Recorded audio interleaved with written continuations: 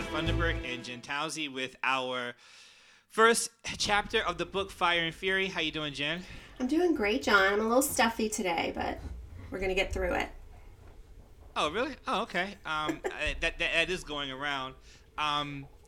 We are, first of all, we are going to change the format. Instead of trying to read every single page, we're going to pick out particular excerpts that we like from that particular chapter and then discuss it, because there's so much information. Just like every day something changes in the Trump administration, it's hard to keep up. So, Jen, what was your first chapter, or what did you want to highlight from the first chapter that you read? The first excerpt I pulled out were just the first two paragraphs, because I felt like that sets like a good tone for the attitude that the campaign had. Okay, so what's that? So I will start reading these two. So this is the first two chapters. On the afternoon of November 8, 2016, Kellyanne Conway, Donald Trump's campaign manager and a central, indeed starring personality of Trump world, settled into her glass office at Trump Tower. Right up until the last weeks of the race, the Trump campaign headquarters had remained a listless place. All that seemed to distinguish it from a corporate back office were a few posters with right-wing slogans. Conway now was in a remarkably buoyant mood, considering she was about to experience a resounding, if not cataclysmic, defeat. Donald Trump would lose the election, of this she was sure, but he would quite possibly hold the defeat to under 6 points. That was a substantial victory. As for the looming defeat itself, she shrugged it off. It was Reince Priebus's fault, not hers. I just feel like that's so telling that, like, they felt like they were going to lose. And it was really just they were seeing it as a setup for this next phase of whatever they wanted to do in terms of like the Republican Party, the Trump brand. So I think it just kind of sets off the tone of like the whole book of like they were really caught off guard. Well, if you remember, first I want to say that I don't know if this is a cosmic thing or a God thing or a kind of way that life is just ironic and funny, but people's last names actually depict a lot of their personality. For example, Bernie Madoff with all of the money. All the money. Exactly. And so as you were reading it, I was like, Kellyanne Conway. Wow. She's just conning her way through this whole campaign. And you're right. They conned their way, and they thought they were going to lose, and they thought they were going to be able to kind of profit from that, from creating a audience that is so far to the right, red meat, that they'll be able to enrich their own pockets. And her last name really depicts who she is. She was a con artist, and they did a con artist job. And if you remember their interviews right before on election day, they were totally spent. They had already pretty much given up. She had already started blaming Reince Priebus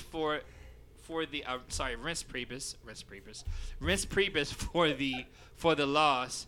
Right. And so that's a good metaphor for the beginning of the campaign. Well, I think it's just like straight from like the Trump playbook. You set this lofty, unattainable goal that promotes your brand. You know it's not going to happen, so you already set up the fall guy, because it's not your fault. It's going to be someone else's fault. Yes. So they were already laying the groundwork. It's Reince Priebus, it's the GOP, so that when Hillary won, half their people would turn on the Democrats and the other half could turn on the GOP establishment. And they would get out, they would be the martyrs, and they could start these new careers, make gobs of money. This excerpt you chose also speaks to the very depth and darkness of their soul, because it says that she was remarkably buoyant mood, considering she was about to experience a resounding, if not cataclysmic, defeat. So she didn't care about the campaign. She didn't care. Like, most people run for a campaign so that they can talk for the people. They can represent the people. And a lot of people are crushed after a campaign because they feel that their vision and their desire to make America better is not going to be realized. But she could care less about that, according to this book. She was buoyant and shrugged it off. Was like, hey, it's Reince's fault, not mine. I'm good. Yeah, like they didn't care about the promises they were making to these people that were looking to them for hope and, a happier future. They didn't care about that. And it just seems like I feel sorry for the people that believes in these people, because I know. It seems the most gullible person. I remember on Twitter or Facebook, that I got into an argument with someone that was living in Texas because they honestly thought, or they were told, that Obama was going to be moving in troops to Texas to physically take over Texas, or no. The UN was going to come and go from door to door in Texas to disarm Texans for some particular reason. And they were serious. And I said to the person, will you please keep in contact with me so that when after Obama leaves office, we can meet back up and we can talk about how this never happened. They were so sure. They were like, I saw it on my block. I saw it here. Yep. This is happening. They're doing joint exercises with the Army just so that they can take away our rights. I mean, Obama was coming for their guns. Yes. That's like his whole point of being president, was to take the guns. Exactly. So my excerpt from this chapter has something to do with what's kind of going on today in immigration. Mm-hmm. And my excerpt is from the pages aren't numbered, so I'm going to go with... It's so weird. Yeah, no, so I'm going to, not the first page, not the second, not the third, but on the fourth. And the second paragraph, I'm only going to read this one paragraph, because one paragraph, even though it'll leave me a chance not to say this famous word, but I'm going to, I may read it. My excerpt is from the first chapter is, Trump had no real relationship with his either father or daughter. He had only a few conversations with Bob Mercer, who most talked in monosyllables. Rebecca Mercer's entire history with Trump consisted of a selfie taken with him at Trump Tower. But when the Mercers presented their plan to take over the campaign and install their lieutenants, Steve Bannon and Kellyanne Conway, Trump didn't resist. He only expressed vast incomprehension about why anyone would want to do that. This thing, he told the Mercers, is so effed up. By every meaningful indicator, something greater than even a sense of doom shadowed what Steve Bannon called the broke dick campaign, a sense of structural impossibility. The reason I want to highlight this chapter is that it started off with Trump had no real relationship with his father. The entire immigration debate is that they want to bring over people that have merit, and they want to screen the people, and they only want the best and the brightest. When I just saw the history of Trump's family, mm-hmm. and his grandfather came over here because he was trying to escape poverty at age 16. He was trying to take advantage of the gold rush in California. When he realized that he could make more money servicing the people that were trying to find the gold by opening up a brothel in California. Mm-hmm. And he was sending the gold nuggets that he got from pimping women and selling flesh to his sisters in New York, and that's how they migrated to New York. As a matter of fact, his grandfather was banned from Germany because he didn't do the necessary service time to serve in the military, and so he could not come back. So he was kicked out of his own country for avoiding military service, came over to America to open up a brothel, and nice. that's how the Trump family began their riches. And for him to stand up today and say that immigrants are so and so, when his own family's history started out in a very perilous way, in a very negative way, is very, very disingenuous. So that's what I wanted to choose for that. I will say he does seem to be in favor of white immigration. He doesn't what? He does seem to be in favor of white immigration, like from Norway. Remember, he said he's okay with people from Norway. Even saying that, it sounds funny. Can't we get more people from Norway? They don't want to come over here.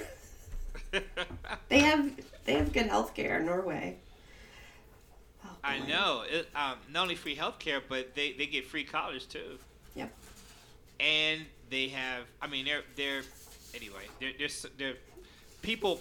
You know who else gets universal healthcare? By the way, is Israel.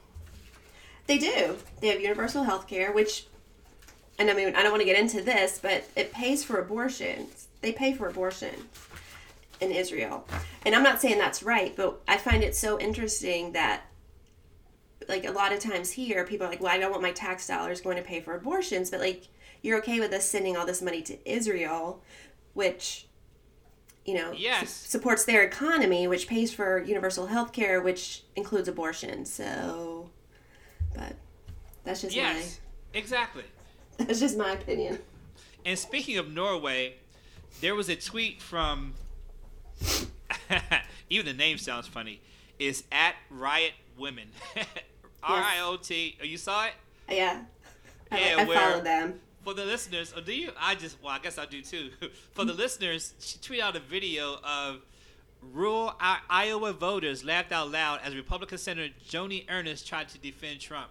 And basically the video was showing that they were asking her why is his stance on immigration and so forth. And she was like, well, he does defend some countries, and they asked her which one, and she said Norway. And everyone broke out laughing. Like, you're just perpetuating the stereotype. You're making it worse. Making it worse. Exactly. So anyway, what is your second excerpt from the first chapter? If we flip back a page from where you just read, I'm still on this point of the campaign situation. Okay. And this was following when they asked Trump if he wanted to be president, and he didn't answer. And starting to read, the point was there didn't need to be an answer because he wasn't going to be president.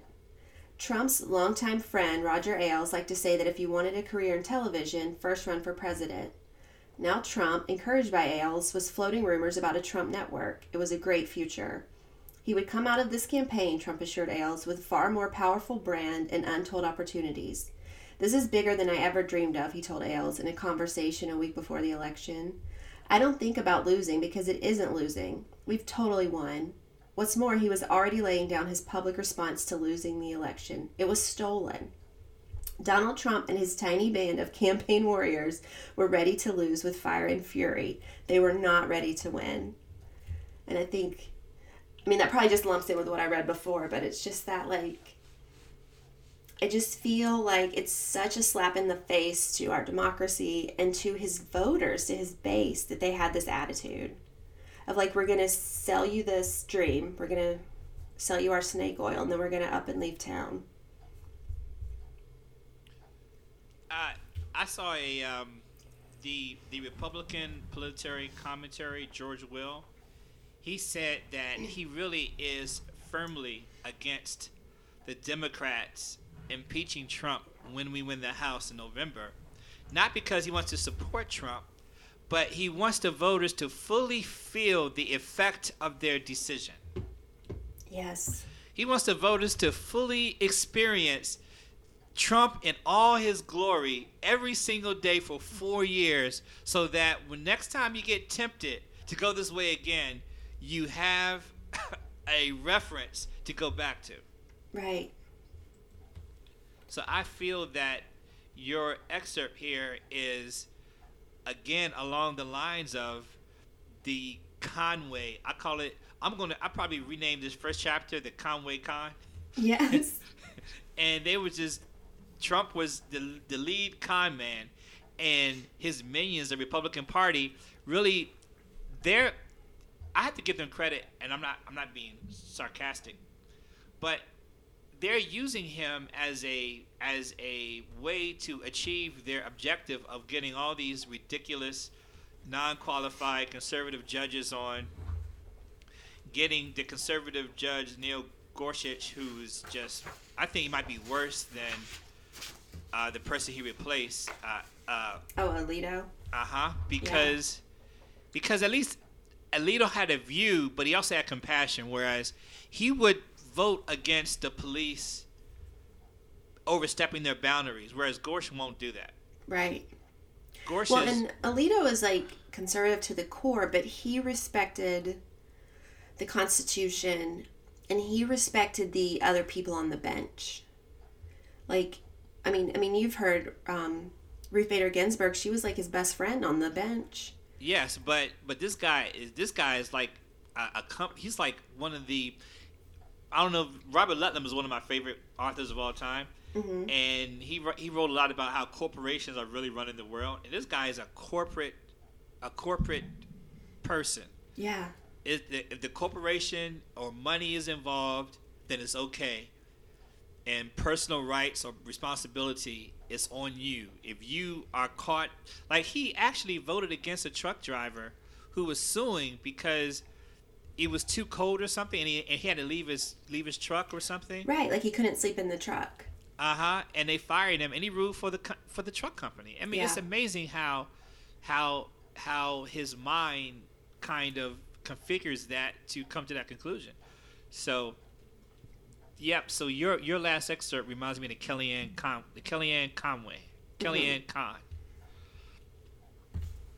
I would have to say my next excerpt is still along. It's actually along your line. Yes. So my excerpt is on the 3rd page, I believe. I forgot now. I lost count. But when I say it, you'll know where it is. Mm-hmm. It was a operatic unraveling. This is right after, and I don't want to repeat what he said. This is right after the tape came out where he said, grab them by their boo-boo. So they're talking about that, where the tape on the bus with Billy Bush. Mm-hmm. And it was an operatic unraveling. So mortifying was this development that when Reince Priebus, the RNC head, was called to New York from Washington for an emergency meeting at Trump Tower, he could not bring himself to leave Penn Station. He took 2 hours for the truck team to coax him across town. So Steve Bannon, if you see how he looks kind of sloppy, he said, bro, he said, I may never see you again after today, but you got to come to this building and you got to walk through that front door. Oh, my gosh.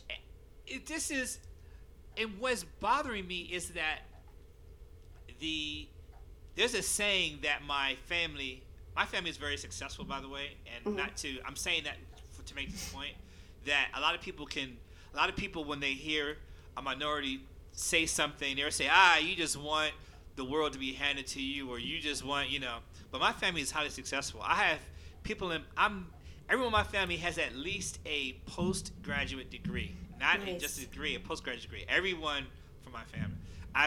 My uncle is a heart surgeon.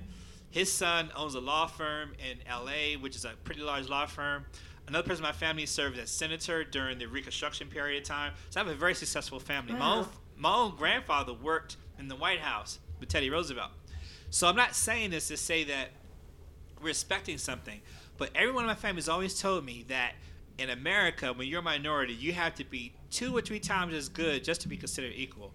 Right. And I feel like the Obama campaign had to be so tight and was so scrutinized, but this campaign was a total opposite. When you compare the 2 campaigns, they were night and day, and people just accepted it because they have the same skin color, and they represent, supposedly they come from the same place, European, German kind of, and they're able to get away with so much stuff that the normal person couldn't get away with, even if they were Republican, like Marco Rubio couldn't get away with this. It's true. Yeah, and as a matter of fact, it goes beyond skin color to cultural. That I don't think George Bush could have got away with this. I think that the culture of I'm a good old boy from the South really trumps everything else. It trumps being white from the Northeast. It trumps being white from the West Coast. It trumps being a minority. It trumps being everything else. That if you're a good old boy from the South who's willing to shoot from the hip and really disparage anybody that don't look like you, then you're an American. I remember when I was in the service, and I got the shock of my life when I was hanging around like 15 guys. We were all sitting around, talking trash. I was the only one of the black guys there. And one guy was like, yeah, I got a real American girl. I was like, huh? I was like, what does that mean? They said, yeah, I got a real American girl. Blonde hair, blue eyes. I was like, well, my girl American too. And they was like, no, I ain't a real American. I'm talking about a real American girl. And I was shocked to hear that. And I didn't know that the mentality was. So I guess I'm going Right. a little thing of that. My excerpt says that America really tolerated a lot from this campaign, and still today, because they come from that cultural South that is somehow supposed to be real America. I know. I don't understand that because I'm from the South. And so Really? I know Where? that yeah, I'm from South Carolina.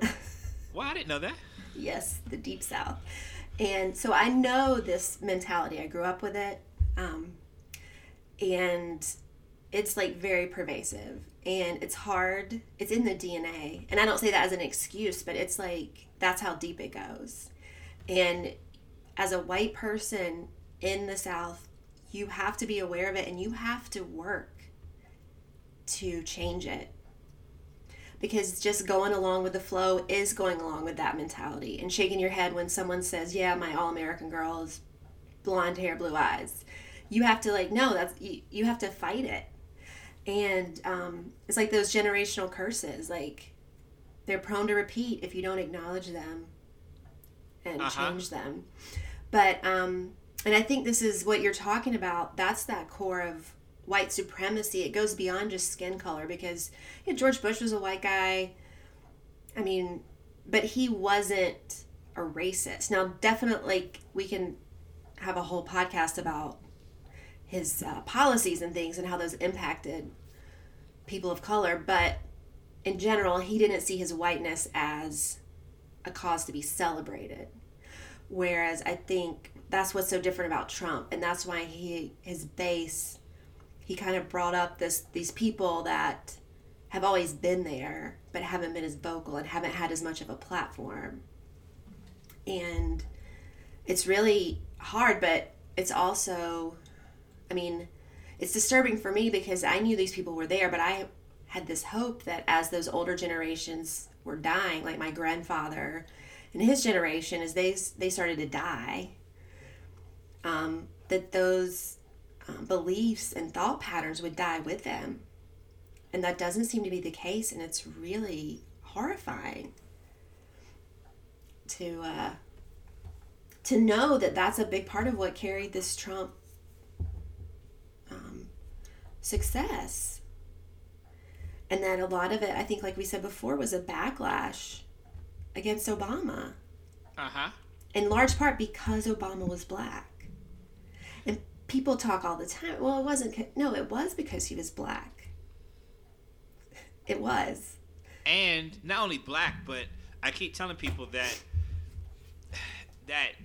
like, he was black. He was unabashedly black. Like, he didn't change his name to, like Steve Jones. He was Barack Obama. He didn't like try to whitewash his heritage. He talked. He was who he was. Whereas some people try to cross the color barrier by whitewashing their heritage. Right. Absolutely. This reminds me, I know we're like kind of going off on a tangent, but did you read that that piece by, is it Ta-Nehisi Coates in The Atlantic about Trump being the first white president? Did you read that? It was a couple months ago. No, you had sent that to me. I never saw it. It was it's called like Donald Trump is the first white president, and he wrote this. It's a very long piece, and I recommend you guys, like the listeners, to go and find it. It's on theatlantic.com, and I'll send it to you, John. But well, if you tweet it to me, I can tweet it on my thread so people can. Yeah, I'll do that. Look at it. But do you mind if I read like a little excerpt from it? It goes absolutely, yeah, go ahead. Because I was thinking about it when I was reading through these chapters today. But he talks about this, and I'm going to read what he wrote. He says, to Trump, whiteness is neither notional nor symbolic, but is the very core of his power. In this, Trump is not singular, but whereas his forebears carried whiteness like an ancestral talisman, Trump cracked the glowing amulet open, releasing its eldritch energies. The repercussions are striking. Trump is the first president to have served in no public capacity before ascending to his perch. But more telling, Trump is also the first president to have publicly affirmed that his daughter is a piece of ass. The mind seizes trying to imagine a black man extolling the virtues of sexual assault on tape. fending off multiple accusations of such assaults, immersed in multiple lawsuits for allegedly fraudulent business dealings, exhorting his followers to violence, and then strolling into the White House. But that is the point of white supremacy, to ensure that which all others achieve with maximal effort, white people, particularly white men, achieve with minimal qualification. Barack Obama delivered to black people the hoary message that if they work twice as hard as white people, anything is possible. But Trump's counter is persuasive. Work half as hard as black people, and even more is possible. Wow, that's, once again, at twice as hard. There goes flashes again. Yeah. When you said that. Yeah, that's totally true. And the thing about Trump, which makes him an enigma, is that I don't believe at the core he actually feels what he is saying, but I believe that his core is so dark that this is the only avenue he can express it.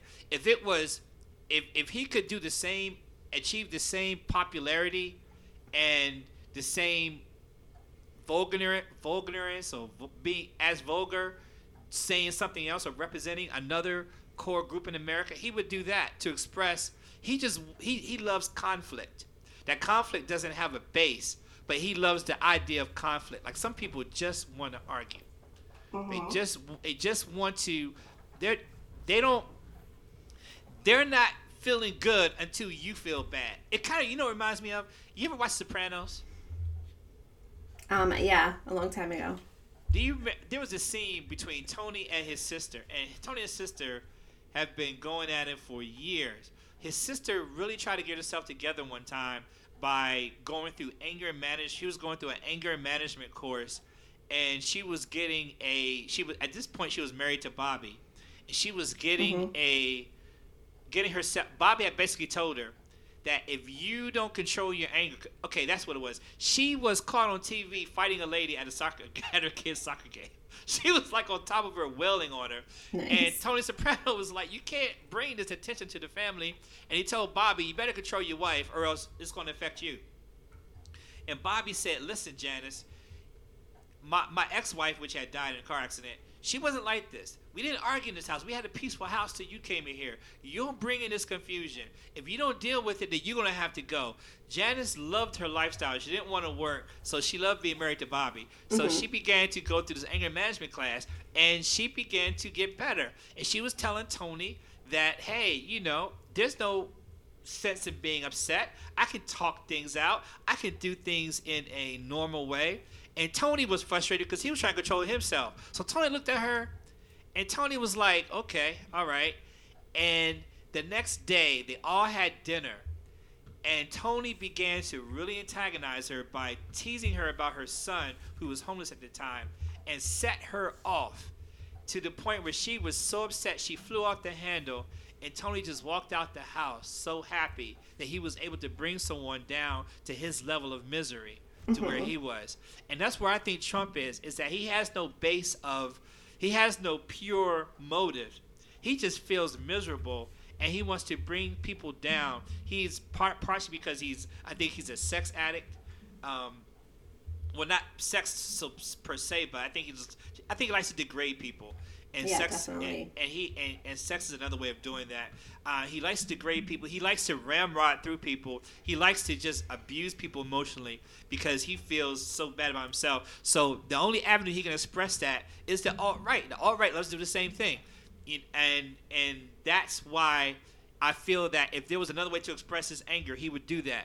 But the only way he could do it is through the alt-right because they have the same kind of I'm not talking about conservatives. The alternative right, the racist right, have the same kind of lifestyle, same kind of views. Absolutely. So that was your second excerpt? Yeah. So, or was that your third? No, that was my second. So you've done two, and I've done two. I only have two. So why don't you do your third, and then I'll do mine last. Okay, so I was just going to read the last, couple paragraphs. Is that what? Okay. So this is them kind of talking through what's going to happen after this election when Donald Trump loses. Uh-huh. So it says Steve Bannon would become the de facto head of the Tea Party movement. Kellyanne Conway would be a cable news star. Prince Rebus and Katie Walsh would get their Republican Party back. Melania Trump could return to inconspicuously lunching. That was the trouble-free outcome they awaited on November 8th, 2016. Losing would work out for everybody. Shortly after 8 o'clock that evening, when the unexpected trend, Trump might actually win, seemed confirmed, Don Jr. told a friend that his father, or DJT as he called him, looked as if he had seen a ghost. Melania, to whom Donald Trump had made his solemn guarantee, and that was that he would lose, was in tears and not of joy. There was, in the space of little more than an hour, in Steve Bannon's not unamused observation, a befuddled Trump morphing into a disbelieving Trump, and then into a quite horrified Trump. But still to come was the final transformation. Suddenly, Donald Trump became a man who believed that he deserved to be, and was wholly capable of being, the President of the United States. So what do you think? This is the epitome of ego. Of course, he would go through those range of emotions and come out, and his final emotion would be that belief of, yes, I do deserve this, because that's what he's believed his whole life. Because being who he is and where he is and the things that have been given to him and the people who've protected him and done his dirty work for him. I'm sure he felt like this is going to go the same way as everything else in my life. I'll get what I want. And people will love me. He wants to be adored. We know that. And, yeah. It's the id and the ego right there. This reminds me of art imitating life, life imitating art. Mm-hmm. There was, once again, I have a lot of pop culture references because it fits. Yeah. Did you ever watch The Wire? Yes. Good, because I love that show. Me too. There was a part where Avon was going to war with Marlo. Mm-hmm. And Avon was going to war with Marlo, or I'm trying to think. No. I think Avon. Yeah. Avon was going to war with Marlo because of a perceived wrong, and Avon was like, "This didn't even happen that way." And Mm-hmm. the other guy, one of Avon's lieutenants, said, "It don't matter. If we go to war on a lie, we go to war on that lie. We stay on that lie." Yeah. And gosh. and in other words, they were saying what really happened doesn't matter because we're at war now, and we're gonna stay at war because this is why we're at war. If it's a lie, it's a lie. If it's not, it's not. We're gonna stay at war. And that reminds me of the Trump administration. Mm-hmm. That they went to campaign on a lie. They just had to stay. Now they have to stay there because it's already there now. And it's like their pride, at that point, their pride's at stake. So to back off at that point would be their pride. It doesn't matter at that point if it's right or wrong. It's all about the image. Totally agree. And so now they're leading from behind and they're trying to ramp up when most campaigns, like Romney campaign, was ready to go the night he thought he was getting elected. He had everything ready. He had the transition ready. He had his website. I remember he had his website all ready to go. It was already up. And the moment he lost, he cut off everybody's credit cards. He said, "That's it, game over." Yeah. So it was two totally different campaigns. They weren't ready. They weren't prepared.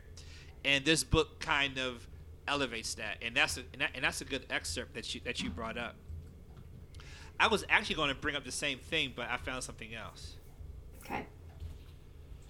That was such a great analogy, by the way. It is. I love when art imitates life, life imitates art. And I'm only going to read one paragraph.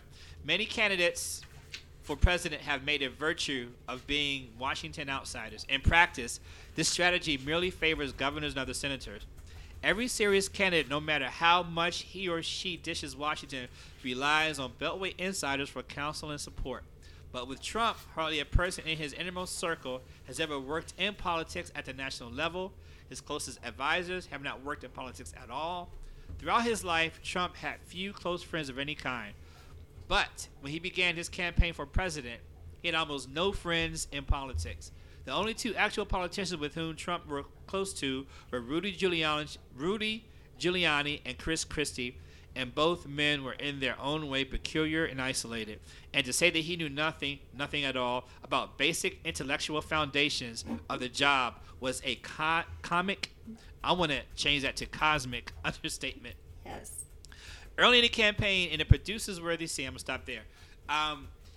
This kind of is going to end, we're going to end the podcast on this, in that the first chapter is summarizing, basically talked about Trump really didn't want to win, first of all, and he was trying to just prepare. He was using the campaign to promote his own self, and the evidence of it were the lack of people that he hired, the lack of everything involved.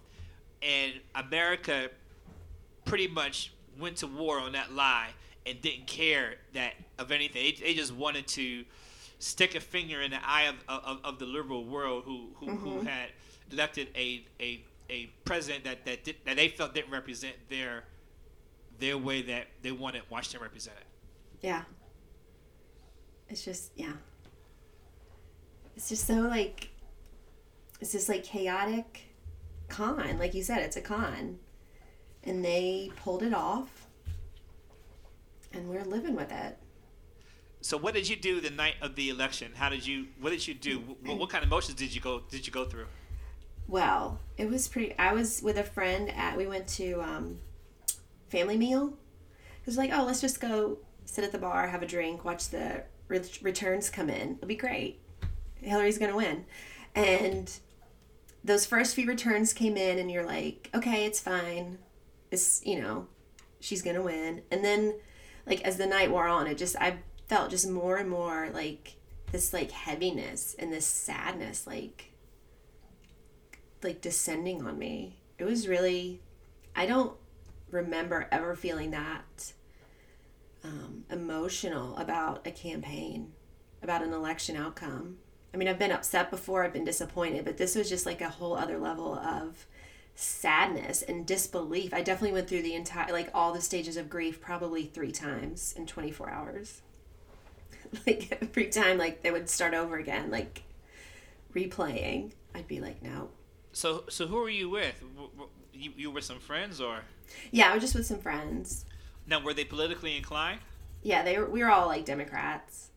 They felt the same way. It was just rough. See, I had to my wife always panics over everything. Mm-hmm. So the whole night I was like, it's okay. It started getting less and less okay, and it started getting worse and worse and worse. I was like, it's okay. I was like, oh my God, it's okay. Oh my God. So I had to deal with my own emotions and to deal with hers at the same time, trying to calm her down. Then I started saying, whoa, this isn't okay. I mean, this is not a joke. We just barely got Virginia. What's up with Florida and North Carolina? And I was following this website who thought they were able to understand the votes on Vox. It was so. It was just. But where were you? Which bar were you at? I mean, was it downtown Frederick? Oh, it was family meal. So you were downtown Frederick? Yeah, downtown Frederick. Okay. Maybe if I say that enough, they'll comp us some drinks. They'll podcast for there one day. Whenever there's big events like that, I can't be out because I'm on Twitter and I have oh yeah, I'm really active on Twitter, and Super Bowl nights or championship, anything big, I'm at home in front of my computer because I'd rather share it. Yeah, my that makes sense. Twitter crew, and then because we have an international kind of crew going on. So, all right, well, we'll hit chapter 2 very soon this week. It'll drop probably a couple days, and I hope you guys enjoyed this podcast. Any last words, Jen? No, just thanks, John. This has been so much fun. I'm looking forward to the next one. Yeah, I think this format kind of works better than trying to read everything because there's so much information. You feel like you want to comment on everything. It's like, well, I think it's better to just summarize the chapters, and I think it's easier to listen to too. I think so too.